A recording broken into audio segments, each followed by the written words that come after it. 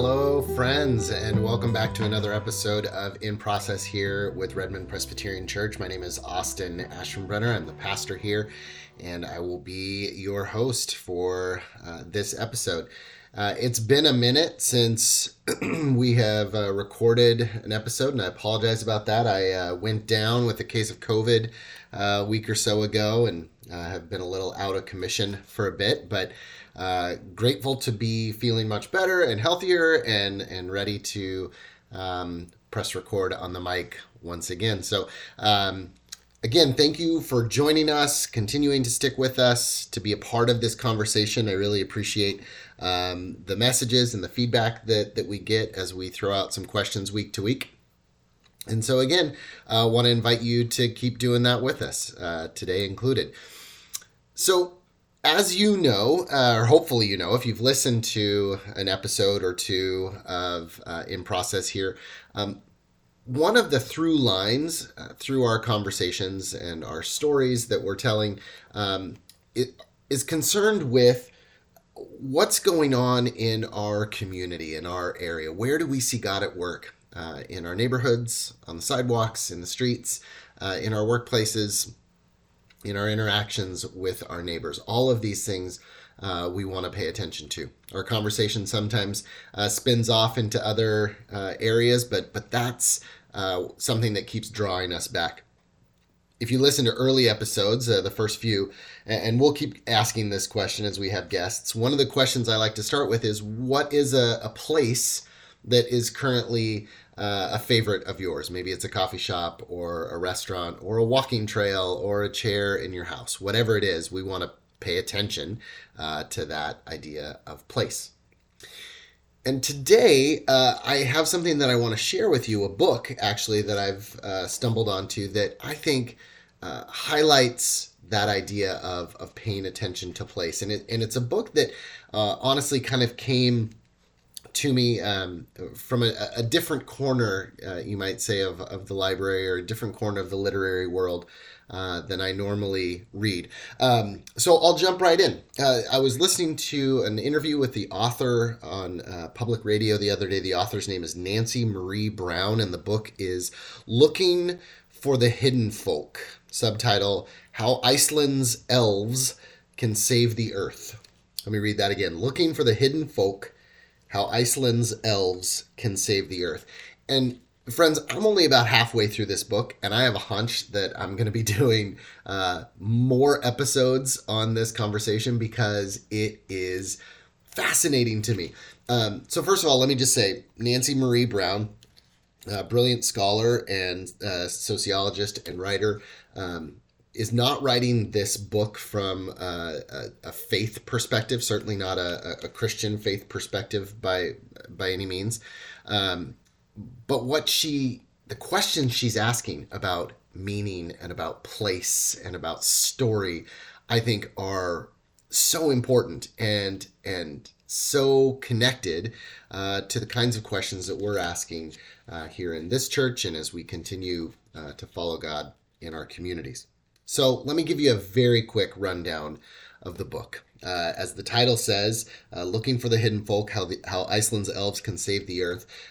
This book is talking about a rather peculiar thing, and that is, and maybe you've heard this statistic, that in Iceland, the nation of Iceland, a significant portion of the adult population believes in the existence of elves.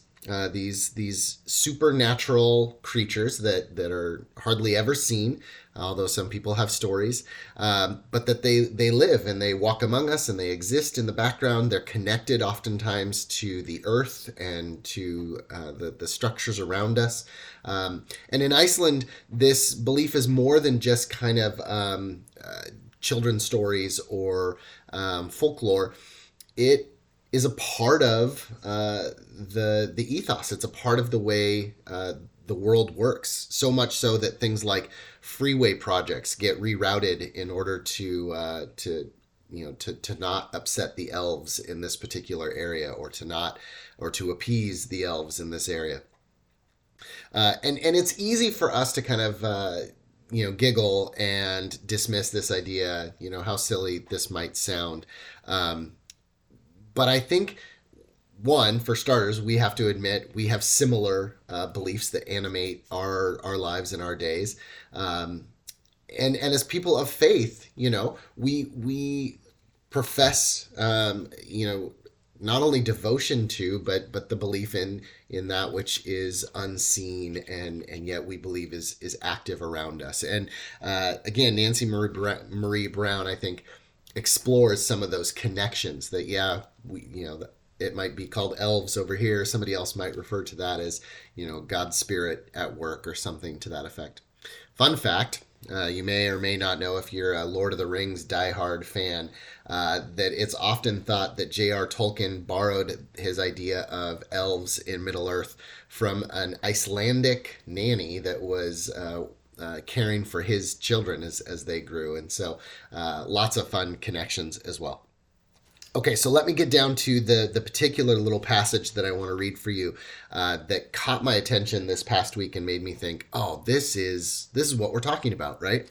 So Nancy Marie Brown is talking about the geography of Iceland, the place, the earth, the structures, the rock formations, the volcanic formations that are all over the island, and talking about how in the Icelandic tradition of believing in elves, there's a whole mythos, whole sagas and stories that are told about the history of the island and these elves and their activities. And she points out that one of the things that is important for saga, and saga you can also say is stories that generate meaning, right? Big sweeping stories that we point to in our own history or our own narratives, that we derive meaning from. Like, this shapes us. This is why we are where we are today. This is why we, observe the certain traditions and holidays that we do. This is who we are. So these sagas, she says, are connected to, importantly, connected to places. They're not just kind of disembodied, fables, but they are stories that connect with particular places. And so I'm just going to read about a half a page and show you what sticks out. She says, but sagas and saga sites, the places where these sagas take place, remain tied in our minds. Think of the way anthropologist Tim Ingold describes human life as wayfaring.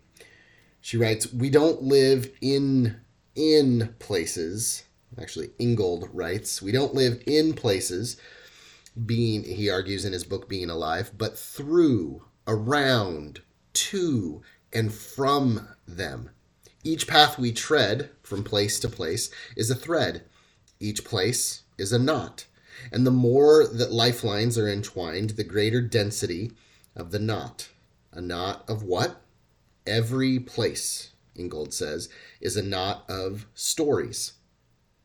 In our simple word text, Lethbridge, another sociologist, reminds me, derives from the Latin texere, to weave or thread or knot together.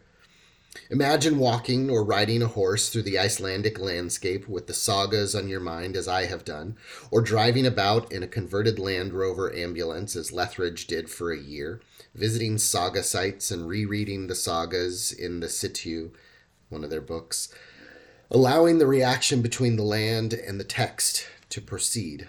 As you hike south from this city through the rain and mud, your backpack heavy, gray lag geese honking mournfully overhead, and your eye catches sight of the sheer face of Helgafell, which is a volcano. Helgafell itself catching a low glimmer of sunlight, slipping between the leaden clouds. It's impossible not to imagine, if you've read the particular saga, the side of the hill opening up like doors, which is one of their great saga stories. So I love that idea that as you hear these sagas, these stories that make meaning, and you make your way around the countryside, it's hard not to imagine these places being alive with these particular stories. And so what she's pointing out is this very important reality that Icelandic folk, at least Nancy Marie Brown and others have captured, have caught on to, is this idea that the place in which we exist, the place where our stories are told, where we build relationships and make meaning, the place matters, right? The place is essential context. It is the soil, very literally, the soil upon which and within which our lives grow and take root. And I wonder if we, in our world today, devoid of elves running around, if we often consider that idea that the places around us matter. Because I think oftentimes we don't, right? Our cities, our towns are kind of interchangeable, especially here in the greater Seattle area. We, kind of bounce from one area to one area based on what we need. We're not really encouraged in this day and age to know or to interact with our neighbors, right? And so who we live next door to is kind of, for some, inconsequential. I live in this house and I live on this street, but whoever else lives around me, I don't know. This kind of, you could plunk this same street down in any other neighborhood and it would be the same experience, because really what matters is what's inside my house, right? My immediate family and the people I know and am comfortable with. That's often kind of the world in which we are encouraged to live. I'm not going to say that that's what we shoot for or what many of us experience, but oftentimes that is the broader culture in which we live. Kind of atomized, without great importance placed on place, right? Oftentimes we try to kind of transcend place. Well, look at how I can be in as many places as I want at any one time, or I've moved all around the world, or again, kind of that idea that this neighborhood and this one are interchangeable. It's just about the light fixtures and the number of bathrooms that really matter in terms of where we live, right?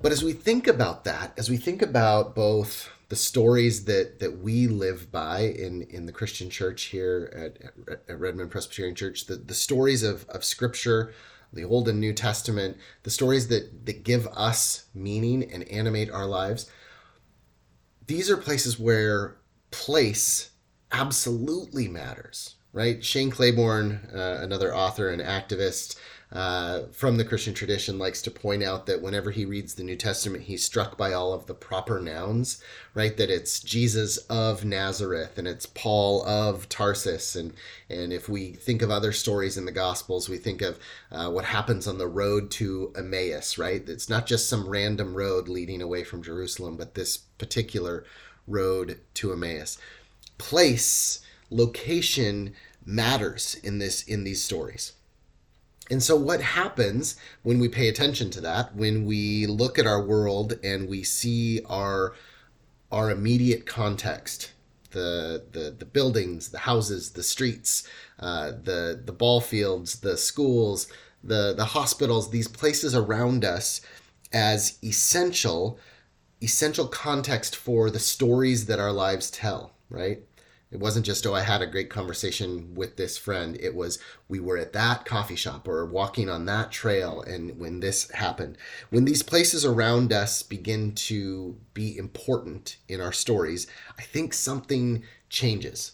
Something shifts, right? Just in the way that Nancy Marie Brown talks about the way that the Iceland people kind of interact with their surroundings and their physical surroundings, is that it's imbued with a sense of wonder and meaning, right?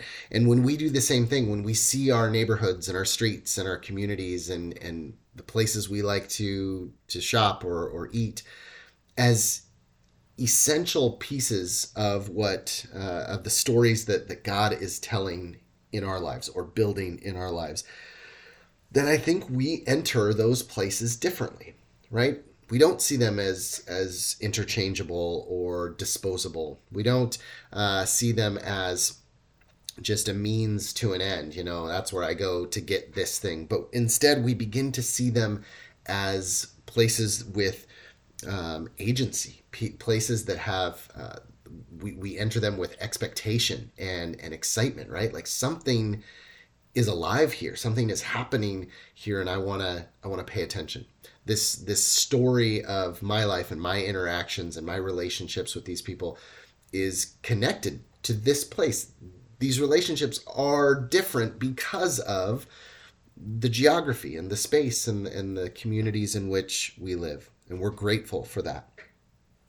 So I would leave you, this is kind of a shorter episode, just a brief kind of 15 or 20 minutes. I would leave you with a couple questions as we think about this idea of place. Because it's one thing to say place matters. It's another thing to walk out our door watching for that or being more alert and awake to that idea. And so I would ask you a couple questions. The first is, what is a place that already holds significant meaning in your story? And I'm sure a few come to mind immediately, right? Think about the story of when you got engaged, or where your first child was born, or the day you started an important job. You can probably even close your eyes and picture those places, right? So think of a place that has meaning to you, that is a part of your story. Or another way to say that is a place where you couldn't tell your story without including this detail of where it was, because that was so important or pivotal to the story. And so then once you kind of have that idea lodged in your mind that some of these, that there are places that hold meaning, I'd invite you to consider what stories are now taking place around you. How can you begin to take notice? Right? Of course, you don't know the answer to that question. What stories are being told right now? Because those are things that we have to pay close attention to. And so maybe you do. Maybe you think to yourself, oh, this is going on in my life, in my world, in my kids' school, in my favorite place to meet with friends, whatever it is. But let's keep asking ourselves that story, or that question rather. What stories are currently taking place all around us? And how might we begin to take notice? Where do we need to place ourselves? Where do we need to position our eyeballs? Where do we need to watch and learn? Where do we need to listen? Where do we need to ask good questions? All of these things are ways that we begin to know those stories better. So again, thank you for indulging me a little bit. Like I said, I will most likely have more stories from this book. Again, it's looking for the hidden folk, and I think more than just an interesting dive into the people and culture of Iceland, it is a really fascinating study on what it means for us to pay attention to place and to tell stories to one another that shape our lives. So I hope that's what we get to do here together. I hope you have a great rest of your week, and I appreciate you joining us here for a few minutes. All right, everybody, have a great one. Bye-bye.